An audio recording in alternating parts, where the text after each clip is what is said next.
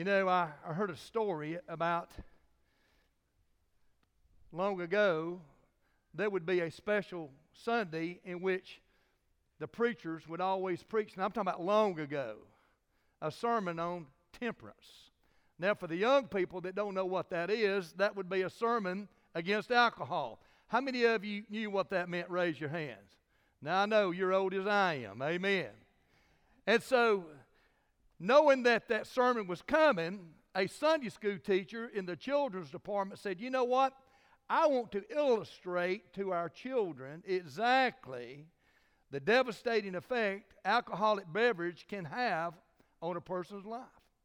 So that teacher came that Sunday, and with her, she brought this. She brought one big jar of pure water. I mean a big jar of water. And she also brought a big jar of alcohol, if you can believe that or not. A big jar of alcohol. And then she brought a bucket of worms. And in that bucket, there were those worms. I mean, there were many of them. And so she called the class together. They had come together.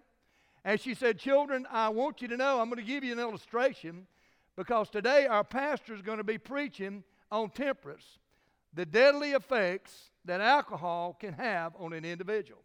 So she reached down in that bucket and she brought back a big handful of worms, Jeff, and she threw it in the water, and man, they just swam everywhere. I mean everywhere. And the children saw that. She reached in that bucket and she got another big handful of worms and she put it in the alcohol. And man, when it hit it, they died immediately. I mean, they were graveyard dead. The teacher said, does anybody in here get the point? A little boy raised his hand in the back and his name was Johnny. Johnny said, I get the point, teacher. Teacher said, well, what is it, Johnny? He said, the next time I get worms, I'm drinking alcohol. Now, I want you to understand something. A lot of times when we hear a message from God, we really don't get the point. I'm praying that you will. Little Briggs and Brian came to the house on Tuesday, my grandchildren, and they come every Tuesday and spend time with us. Donna picks them up, my wife, and when they get home, they're going to do one or two things. They're first going to come and find me and give me a hug and tell me that they love me. And then they're going to the kitchen to find something to eat. Well, this past Tuesday, little Briggs comes into the house and he says, Pappy, where are you? I said, well, I'm in the study in here. So he comes in and I had my Bible open and I was reading, I was studying. And he said, well, what are you reading? I said, well, I'm reading in the Bible. He said, well, I can see that, but what are you reading? I said, I'm reading about Snow White and the 7 Dips. He said, Snow White and the 7 Dips in the Bible? I said, yeah, it's right here. He said, now, Pappy, I've heard of Snow White and the 7 Dwarfs, but I've never heard of Snow White and the 7 Dips in the Bible. So I said, well, come here. So he comes right over there, and he begins to read, and the first word that he sees is the man's name by the name of Naaman. He said, oh, Pappy, I know about Naaman. I said, how do you know about Naaman? He said, my Sunday school teacher has taught me about Naaman. He's in the 2nd grade. Thank God for Sunday school teachers who teach the Word of God. I said, well, what do you know about Naaman? He said, oh, I know that he was a captain, and I know that he had a disease that was leprosy. He said, and by the way, he said, it couldn't be cured. He said he would lose parts of his body because of leprosy. And he said he went and saw a man of God. And the man of God told him to go to the river, and if he would dip himself 7 times, he would come up clean. I said, see there's Snow White and the 7 Dips. I said, so what did he do? He said, finally, he went to the river, he took them dips, and he came out, and he was made whole. I said, so Brig, what's the point of the story? God can do anything. Amen and amen. Hope you'll take your Bibles this morning. You'll turn with me to 2 Kings chapter 5, and we're going to look at this passage of Scripture this morning called Snow White and the 7 Dips. Snow White and the 7 Dips. 2 Kings chapter 5, and I want you, if you have your Bibles, I want you to follow along with me. We're going to begin reading in verse 1. Here we go. Now Naaman, commander of the army of the king of Syria, was a great and honorable man in the eyes of his master, because by him the Lord had given victory to Syria. He was also a mighty man of valor, but a leper. And the Syrians had gone out on raids and had brought back captive a young girl from the land of Israel. She waited on Naaman's wife. Then she said to her mistress, "If only my master were with the prophet who is in Samaria, for he would heal him of his leprosy." And Naaman went in and told his master, saying, "Thus and thus said the girl, he is from the land of Israel." Then the king of Israel said, "Go now, and I will send a letter to the king of Israel." So he departed, took with him 10 talents of silver, 6,000 shekels of gold, and 10 changes of clothes. And by the way, let me just say this. The amount of money that he took with him, I figured it up the other day, would be $4.1 million. So he had a large sum of money with him that he took with him. He took that money with him. He took those 10 garments, if you will, with him as well, and then a change of clothes. Then he brought the letter to the king of Israel, which said, "Now be advised, when this letter comes to you, that I have sent Naaman, my servant, to you, that you may heal him of his leprosy." And it happened when the king of Israel read the letter that he tore his clothes and said, "Am I God to kill and make alive, that this man sends a man to me to heal him of his leprosy? Therefore, please consider and see how he seeks a quarrel with me." So it was, when Elisha the man of God heard that the king of Israel had torn his clothes, that he sent to the king, saying, "Why have you torn your clothes? Please let him come to me, and he shall know that there is a prophet in Israel." Now, I would just underline that phrase right there, prophet in Israel. Really what that means, because some would look at this and say, well, what's the difference between a man of God and the prophet of God? Well, here's the difference. The prophet of God is a conduit for the power of God to flow through. That's the way I would put it. And you're going to see that the power of God is going to flow through this prophet. And so we see that there's a man of God and there is the prophet in Israel. Verse 9. Then Naaman went with his horses and chariot. He stood at the door of Elisha's house. And Elisha sent a message to him, saying, "Go and wash in the Jordan 7 times, and your flesh shall be restored to you, and you shall be clean." But Naaman became furious and went away and said, "Indeed, I said to myself." Now, I'd underline that. "Indeed, I said to myself." Naaman is beginning to think on his own ability. "Indeed, I said to myself, he will surely come out to me, stand and call on the name of the Lord his God, wave his hand over the place, and heal the leprosy. Are not the Abana and the Pharpar, the rivers of Damascus, better than all of the rivers where? Of the waters of Israel? Could I not wash in them and be clean?"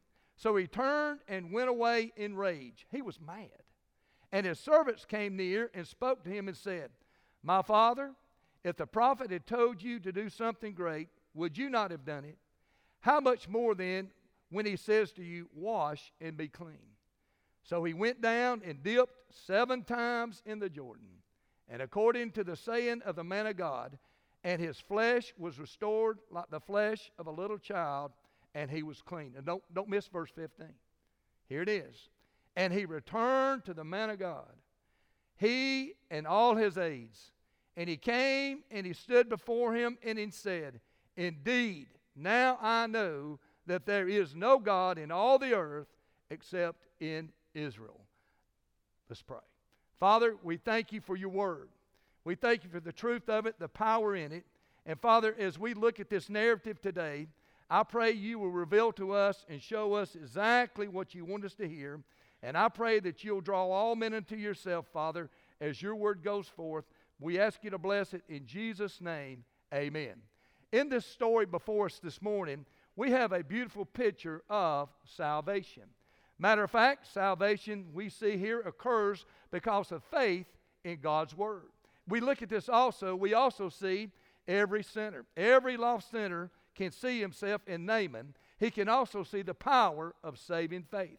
I want us to see how this great man, and the Bible says he's a great man, this great man humbled himself before the command of the Lord and received grace, healing, and peace. And so this morning, we're going to look at a sick man. We're also going to look at a sold-out maiden, and we're going to look at a simple message. So first off, I want us to see this sick man. Notice some things about this sick man. And first off, I want you to notice his resume. There are some things about him that are very impressive, if you will. Matter of fact, if I was going to try to hire somebody, Scott, I read this man's resume, he would be an individual I would consider. First off, we notice that he is a commander. He is a commander. He is a general. He is second in command to the king of Israel. In other words, he has great authority. In other words, when he says something, people move. He's also very wealthy when you consider him to be a commander. But not only do we see him as a commander, we also see he is a conqueror. When you read this passage of Scripture, we know that he has conquered those in Israel. He has brought back a maiden, a child from Israel, a girl, back to his house. He is a conqueror. He has delivered his country for his king so that Syria would not be defeated again. So we know that he is a conqueror. And God had used him in a mighty, mighty way. When I read this passage of Scripture, I looked in my mind's first thought was, why would God allow this to take place over his children, that a little maiden girl would be captured? As quick as a flash, God reminded me that he is sovereign in all the affairs of all the countries in the world. God is a sovereign God. And so as I begin to move a little bit further and I see that he's a conqueror, I also notice that he was condemned. He was a condemned man. I want you to look at verse 1 with me again, and I want you to look right at the very end of that verse, and I want us to notice something very, very important. It says, "Now Naaman, commander of the army of the king of Syria, was a great and honorable man in the eyes of his master, because by him the Lord had given victory to Syria. He was an almighty man of valor." But watch this now. But a leper. But a leper. You see, he was a condemned man. Was he a conqueror? Sure he was. Was he a commander? Absolutely true. But ladies and gentlemen, I'm telling you, he was a leper. He had a disease that was dreaded. It was a disease that was incurable. It was the disease when it was left untreated. By the way, and most of the time it couldn't be treated, it led to disfigurement and to death. And so leprosy was a real problem. You see, regardless of how beautiful his uniform was, and regardless of what he had hidden under it, I'm telling you, the truth of the matter was, the problem was leprosy. There was a problem that he had. He was a condemned man. He was a castaway. He would be put in a place where no other people could be, and in that castaway, no one would go around, no one would touch them, and we see that this man's resume, as good as it looked, there was one flaw in it, and that he was condemned. When I think about leprosy, I also think that leprosy is a picture of sin. Do you realize that? If you were to go to Leviticus 13, and I'm not going to ask you to go there today for the sake of time, but I want to read 2 or 3 passages of Scripture and share with you how leprosy is a picture of sin. A picture of sin. For example, if you were to go to Leviticus chapter 13 and look at verse 3, you would notice that it is deeper than the skin. Leprosy goes further than what's on the outside. Leprosy, the spot that you see on the outside, is nothing more than the indication of what's going on the inside. It's deeper, and so is sin. Sin is in the heart of mankind. God's Word says that the heart is desperately wicked. So our acts that are sinful are not because of what we see on the outside. Their root is very deep within the heart. And so we see that there's a problem, and the reality is deeper on the inside. The Bible says, "For all have sinned and come short of the glory of God." So not only is leprosy, it is deeper than the skin, it also spreads. It spreads. Leprosy has a way of spreading and defiling the whole body. Sin also spreads. It begins with a thought. Then it goes to a desire. Then it goes to an act. And then it brings forth death. James would say it's LSD. It's lust, it's sin, and it's death. That's exactly what leprosy does. You see, the tragedy of sin is simply this. It absolutely destroys everything that it touches. So not only is leprosy deeper than the skin, not only does it spread, but it also defiles. You see, individuals who had leprosy were ceremonially unclean. They couldn't come into the worship service. They couldn't go and hear the Word of God preached and pronounced. And so what they had to do was walk around and shout out, unclean, unclean, unclean. And so it defiles. And when we think about what sin does, I'm telling you today, sin defiles the heart because it is unclean. It defiles the body. It defiles the mind. It defiles everything that it touches. Leprosy, like sin, is deeper than the skin. It spreads. It defiles, but it also isolates. Sin will isolate you. Sin will isolate you from your family. It will isolate you from your friends. And ultimately, it will isolate you from God. Sin. The wages of sin. And then it destines things for the fire. The only thing fit for leprosy is the fire. The only thing fit for the judgment of sin is the fire of judgment.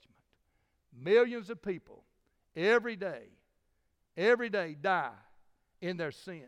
They've never received the forgiveness of the Lord Jesus Christ. And they are spiritual lepers because they have never received the cure that can satisfy and set them free. And I'm here to tell you today, when you look in Leviticus 13, you look at Naaman's life, you see a life of sin. And when you and I look at our lives, we see a life outside of Christ that is marked with sin. We see a sick man.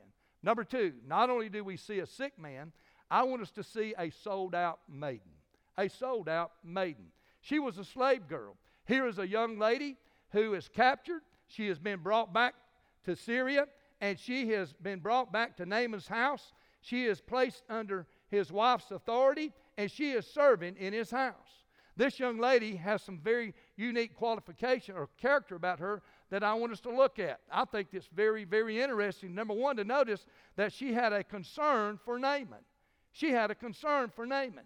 This young lady didn't ask to be set free from her captive. No, she had a concern that her servant, the servant girl's concern for her master was that he would find the man of God so that he could be healed.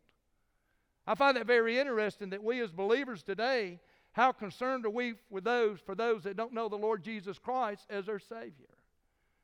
Been me, I'd have been praying, God, get me out of here. That's not what she prayed. That young lady prayed, oh God, get my master to the man of God in Samaria that he might be healed. And so we see that she had a concern for Naaman. She also had confidence in her God. She knew who God was. She knew what God could do. A lot of confidence to say if you can get to the man of God, he'll heal you. And so all of a sudden, she not only knew God, she also thanked God for those who absolutely believed in him. In other words, her testimony was true. It was real. In other words, she had confidence that if he would get there, then I'm telling you, he would be healed. Can you imagine that little girl's testimony, how persuasive it must have been? I mean, here is a young lady who's willing to say to her mistress, I want you to understand something. If you could just get Naaman, I'm telling you, to Samaria, to where the man of God, the prophet of Israel is, I'm telling you, his life would be changed forever. And so she had a confession for God. She was a faithful worker. Therefore, she was able to faithfully witness. You see, when you and I are faithful at our jobs to do what we're supposed to do, then people recognize our faithfulness. Then they'll also be willing to listen the faithful testimony of your witness. So she began to share it. And I can only see now the hope that the mistress must have had when this little child of Israel, this little maiden slave, began to tell her, oh, listen, you've got to get Naaman. You have got to get him to the prophet of Israel. I'm telling you, if you do believe me, trust me, I'm telling you right now, he will be changed forever. Well, evidently it must have worked, because the words from that little maiden girl went to her mistress, who went to Naaman, and Naaman went to the king. Howbeit that the words of a little servant maiden would fall on the ears of the king of Israel. Only God could have done that. So all of a sudden now, you see that she had a confession for God. Not only do we see a sold-out maiden, not only do we see a sick man, but I want you to notice a simple message. A simple message. You see, the first thing that I notice in this simple message is the fact that we're going to come upon a man by the name of Elisha. Now, if I were to mention the name Elijah, most everybody in here would have recognized that, probably more so than Elisha. And here's the reason why. Elijah is mentioned 29 times in the New Testament, but Elisha is only mentioned one time. He's mentioned by the Lord Jesus Christ. You find that in Luke chapter 4, verses 27 and 28. And what you find there is Jesus is pointing, when he did this miracle, to illustrate simply this, that the grace and mercy of God reaches all the people of the world. That's what he was saying. He was saying when Naaman got healed, he was saying, look, he reached down and took an enemy. He was from Syria. He was not from the tribe of Israel. And yet he was willing to show mercy and grace to Naaman so that he could be healed. And when God had chose to heal anyone whosoever shall call upon the name of the Lord. And so all of a sudden we see the Lord's man. He is none other than Elisha. The first thing that Elisha does, he gives a sudden call. We see a sudden call. Notice, if you will, in verse 8 what Elisha does. The king is mad. He doesn't want anything to do with what's taking place with this man by the name of Naaman. Matter of fact, when he reads the letter, he thinks the king is trying to trick him and he's wanting to start a fight. And so he said, let's just do something different than that. Let's find out exactly what's really going on. Word comes back to Elisha that there is a man that has leprosy. He has come there. He's a general. He is a great commander.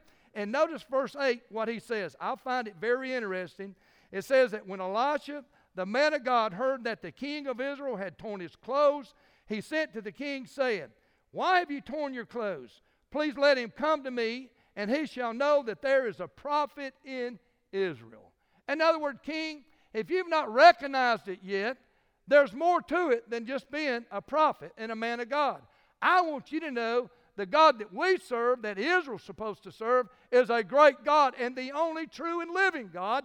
And if you'll send him to me, not only will he be changed, you can be changed too. And so we see here that all of a sudden, we see a sudden call. But not only do we see a sudden call by Elisha, but I want you to notice something, ladies and gentlemen. Before you can ever come to the Lord Jesus Christ, my Bible says, no one comes to the Father unless the Spirit draws him. You see, the first step that you take when you come to salvation is that there is a conviction within your heart. God begins to impress upon you the need that you have because you're a sinner, and the reality that the Savior, Jesus Christ, is waiting on you. And so he's taking those first steps. We see that sudden call. But I want you to notice a simple command. I want you to notice a simple command in verse 10. Notice exactly what he does here. And Elisha sent a messenger to him saying, and by the way, notice Elisha didn't go do this himself. You say, David, why didn't Elisha do this himself? He's working on his pride. This man is a prideful man.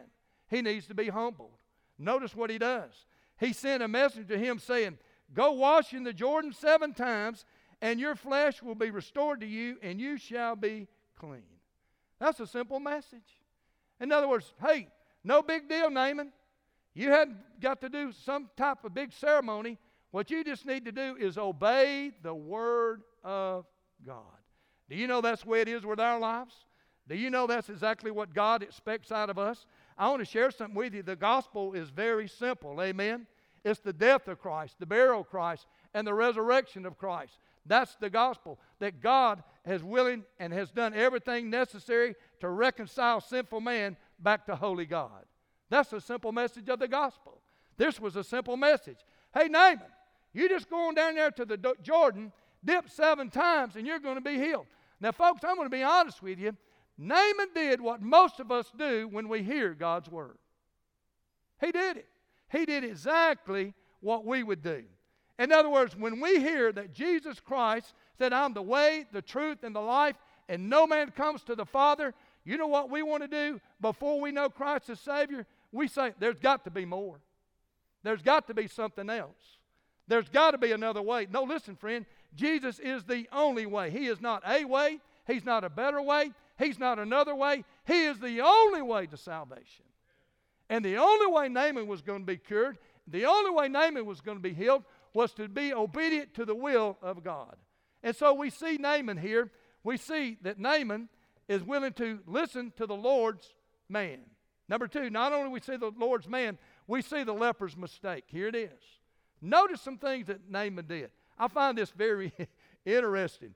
If you go back to verse 4, what you'll find is, and when he says in verse 4, and Naaman went and told his master, saying, thus and thus and thus, and the girl who is from the land of Israel. First thing that he did, he went to the wrong person. He went to the wrong person. How is it when you and I, when our lives get in a tangle, they get in a mess, we want to go somewhere instead of to the Word of God? We want to go somewhere instead of finding out what God's desire is on the matter. And so he went to the wrong person. He went to one king. That king sent him to another king. That king said, who am I? I'm not the giver of life and the taker of life. I can't do that.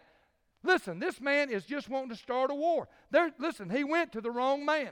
Number two, not only did he go to the wrong man, he carried the wrong price. He carried the wrong price. It's amazing that when people realize that they're a sinner and they know there's something missing, how they want to substitute everything that's necessary for them to be saved. Listen to me this morning. Jesus Christ, we sang it, paid it all. All to Him I owe. He paid everything necessary for our salvation. It is absolutely free. For by grace are you saved through faith, and that not of yourselves. It is the gift of God. God had a gift. He had a gift for Naaman. It was healing.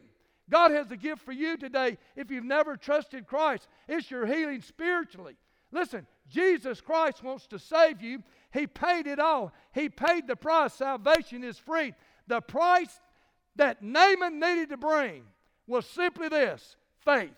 Faith in the Word of God. Faith in the Word of God. And this morning, if you would choose to be saved, you'll come by repentance and you'll come by faith, or you won't come at all to salvation. It's faith. He comes by faith. He had the wrong plan. He said in verse 11, I said to myself. Naaman's plan didn't line up with the plan of Elisha. See, most people think, well, you know what? I thought to myself, he said. People have thought to themselves over and over and over again. Some people have thought this, well, you know what? I can be saved, but I can still live like I want to. Nope, that won't happen. I can come to God anytime I choose, but right now I'm enjoying life, so when I get to the point I don't enjoy what I'm doing, then I'll come to God. No, friend, that won't happen. You'll only come when the Spirit draws you. That won't happen. Well, I don't like the fact that you've got to repent of your sin. Listen, friend, unless you repent, you shall all likewise perish. So there must be repentance. Naaman had the wrong plan. He thought, well, you know what? I'll just pull up there in my chariot, and this prophet's going to come out, and he's going to wave his hand over me because I am someone special. Can I just say something to you, friend? We're all beggars in need of bread. There's nothing special about me. There's nothing special about you, except there was a loving God who wanted to reconcile us as sinful people back to Him, and He allowed His only Son, Jesus Christ, to pay the price. He didn't like it because he'd have to do something that he hadn't thought of. In other words, if I can't go through some act of confirmation, then I don't want no part of it. My dear friend, I'm telling you, it's simple. And that's why we make it hard. It's hard for us to believe in our mind, and he thought to himself, there's got to be another plan. Salvation is God's call. It's His provision for simple man to be reconciled back to Him, and there is no other way than Jesus Christ. He not only went to the wrong person, not only did he carry the wrong price, not only did he have the wrong plans, but listen, he had the wrong perception. Verse 12. Notice what he says in verse 12. Are not the Abana and the Pharpar, the rivers of Damascus, better than all the waters of Israel? Could I not just wash in them and be clean? So he turned and he went away in rage. Here's what he said. He said, look, that Jordan River, it is called the river of death. It is a stinking, dirty, smelling river.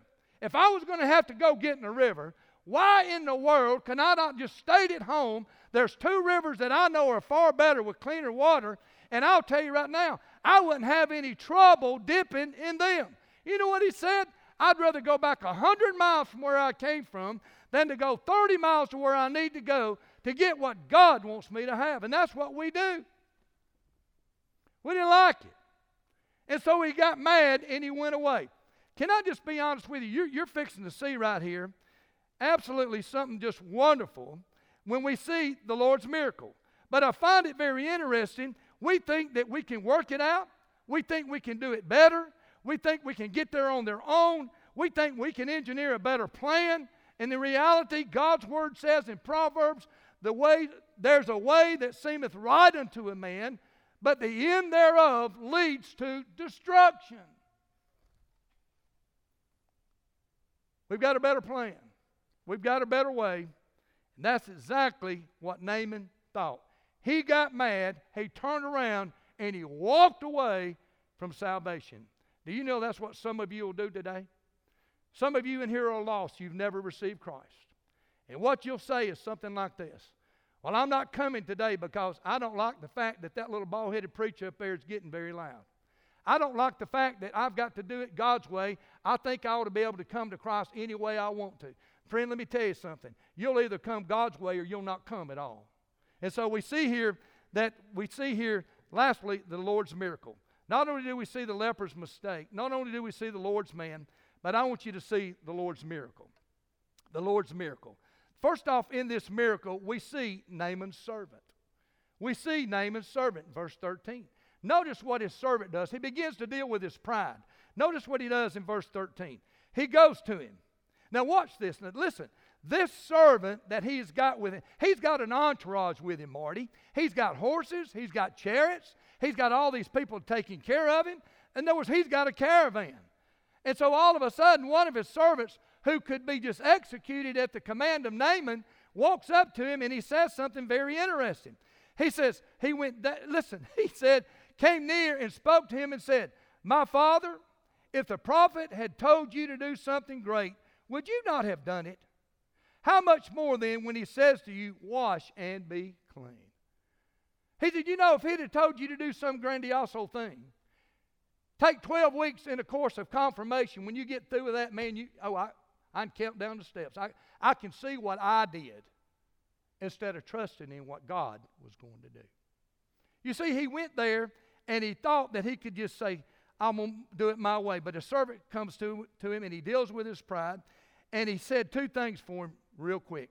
He said, listen, you would do, if it was some great thing, you need to humble yourself. And also, he would say this, what have you got to lose? You've already come 100 miles.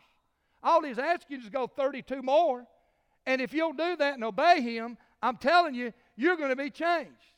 So humble yourself, get over your pride, and let's go on, because I know you're mad. Exactly what he told him. Not only do we see Naaman's servant, but I want you to see Naaman's submission.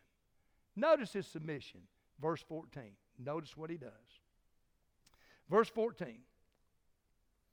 So he went down and he dipped 7 times in the Jordan, according to the saying of the man of God, and his flesh was restored like the flesh of a little child, and he was clean.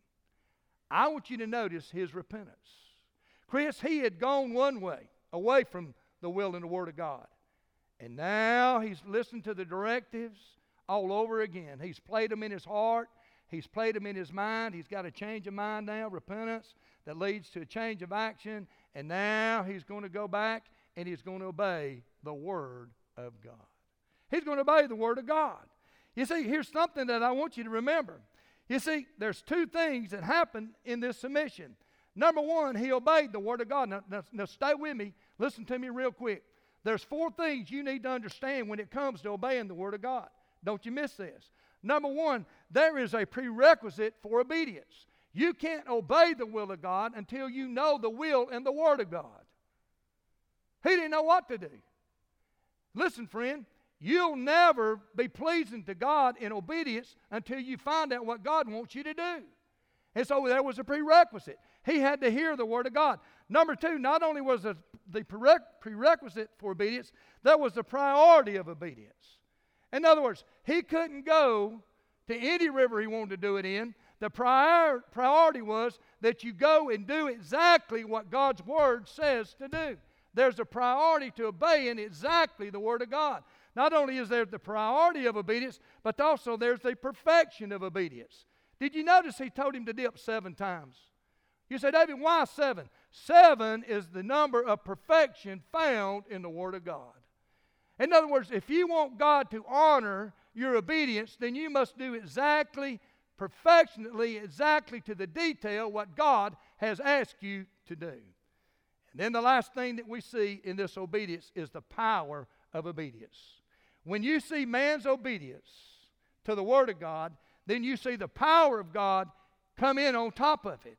Notice what happens here. I think this is very, very important. He obeyed God, and the next thing we see here is that he was cleansed. Notice what happens. I love reading this. I could read this over and over and over again. So he went down. He dipped 7 times in the Jordan according to the saying of the man of God, and his flesh was restored like the flesh of a little child, and he was cleansed. So we see the miracle of it. We see his salvation takes place. Could you imagine that?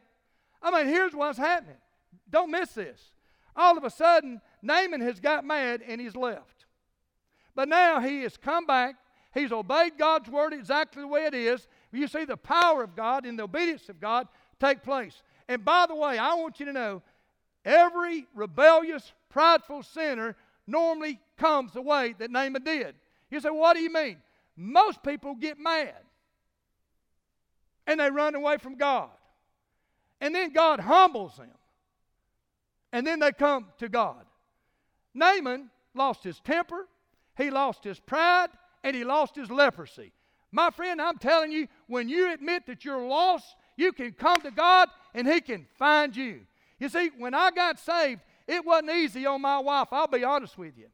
The day I kicked the lower right-hand panel out of a door, slammed it and told her when she screwed her head on straight I'd come back home, I was mad.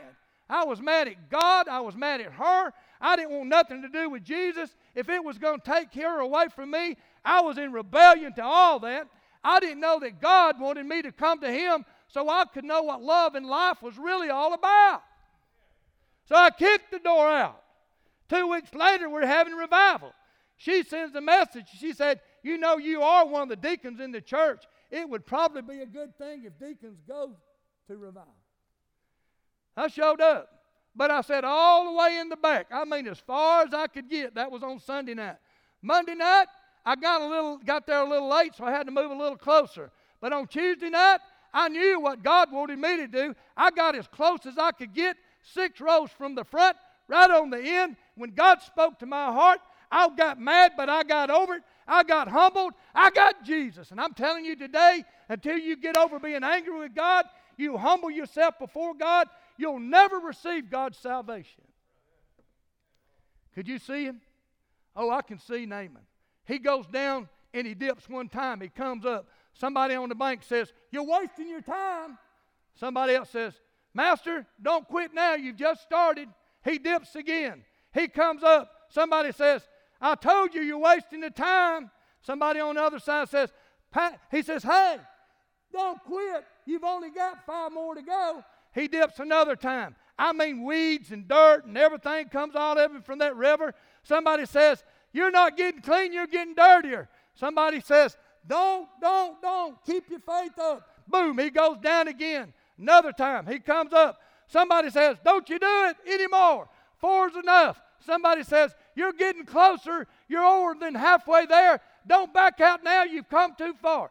Boom, he goes down the 5th time. He comes up. I'm telling you, looking the same. Somebody said, I'm not watching any more of this. This is useless. Somebody says, oh, now, don't quit now, Master. We're going to see it. We're going to see it. Boom, he goes down the 6th time. He comes up, same way, spitting, spewing. I mean, he's nasty all over. Somebody says, I told you, you're just getting dirtier. Don't quit, Master. Don't quit. 7th time. Cha-boom, bam. he goes under. He comes up, white as snow. He's changed. I can see him begin to holler. I can see the crowd begin to shout. I'm telling you right now, God has done a miracle in him. He comes up out of the river. He gets back in that chariot. He can say, hey, boys, we got to go find the man of God, the prophet of Israel. I've got to show him what he said is true. He drives back up. The Bible says he gets out. You say, how do you know he's not still in the chariot? He said he's standing before him. I'm telling you, he is a living testimony. I can see him take off that cloak. He rears it back. He said, look, I'm white as snow. Now I know there's only one true and living God, and he's the God of Israel. Not only do we see his change physically, but we see his change spiritually. My friend, I'm here to tell you today, the only cleansing that can change you today is what can wash me and make me white as snow? The blood of Jesus Christ. Let's pray. You're sitting here this morning. You have never received Christ as your Savior. God's Word simply says, here's the obedience. Here's God's Word. Romans 10:13 says, for whosoever shall call upon the name of the Lord shall be saved. That's God's promise. The Philippian jailer in Acts 16 looked at Paul and Silas and said, what must I do to be saved? Paul had a simple answer, because the gospel is simple. Believe on the name of the Lord Jesus Christ, and thou shalt be saved. God's Word says in Romans 10:9, here's God's Word. If you'll confess with your mouth the Lord Jesus and believe in your heart that God has raised him from the dead, thou shalt be saved. From your heart to God's heart this morning, sir, you've substituted a lot of things for salvation, but you've never opened up your heart and received Christ as your Savior. John 1:12. But as many as received him, to them gave he the power to become the sons of God, even to them that believe upon his name. The message is simple. You'll have to lay down your pride and humble yourself and come God's way. From your heart to God's heart, would you simply say this? Dear Jesus, I confess I'm a sinner. I truly believe that you died on the cross to pay for my sin. And I trust exactly what your word says. If I would call upon you, you would save me. I'm depending on you now and trusting you to do exactly what you said you would do. Save me, Lord Jesus. My friend, if you prayed that prayer, why don't you thank him? Thank you, Jesus, for saving me.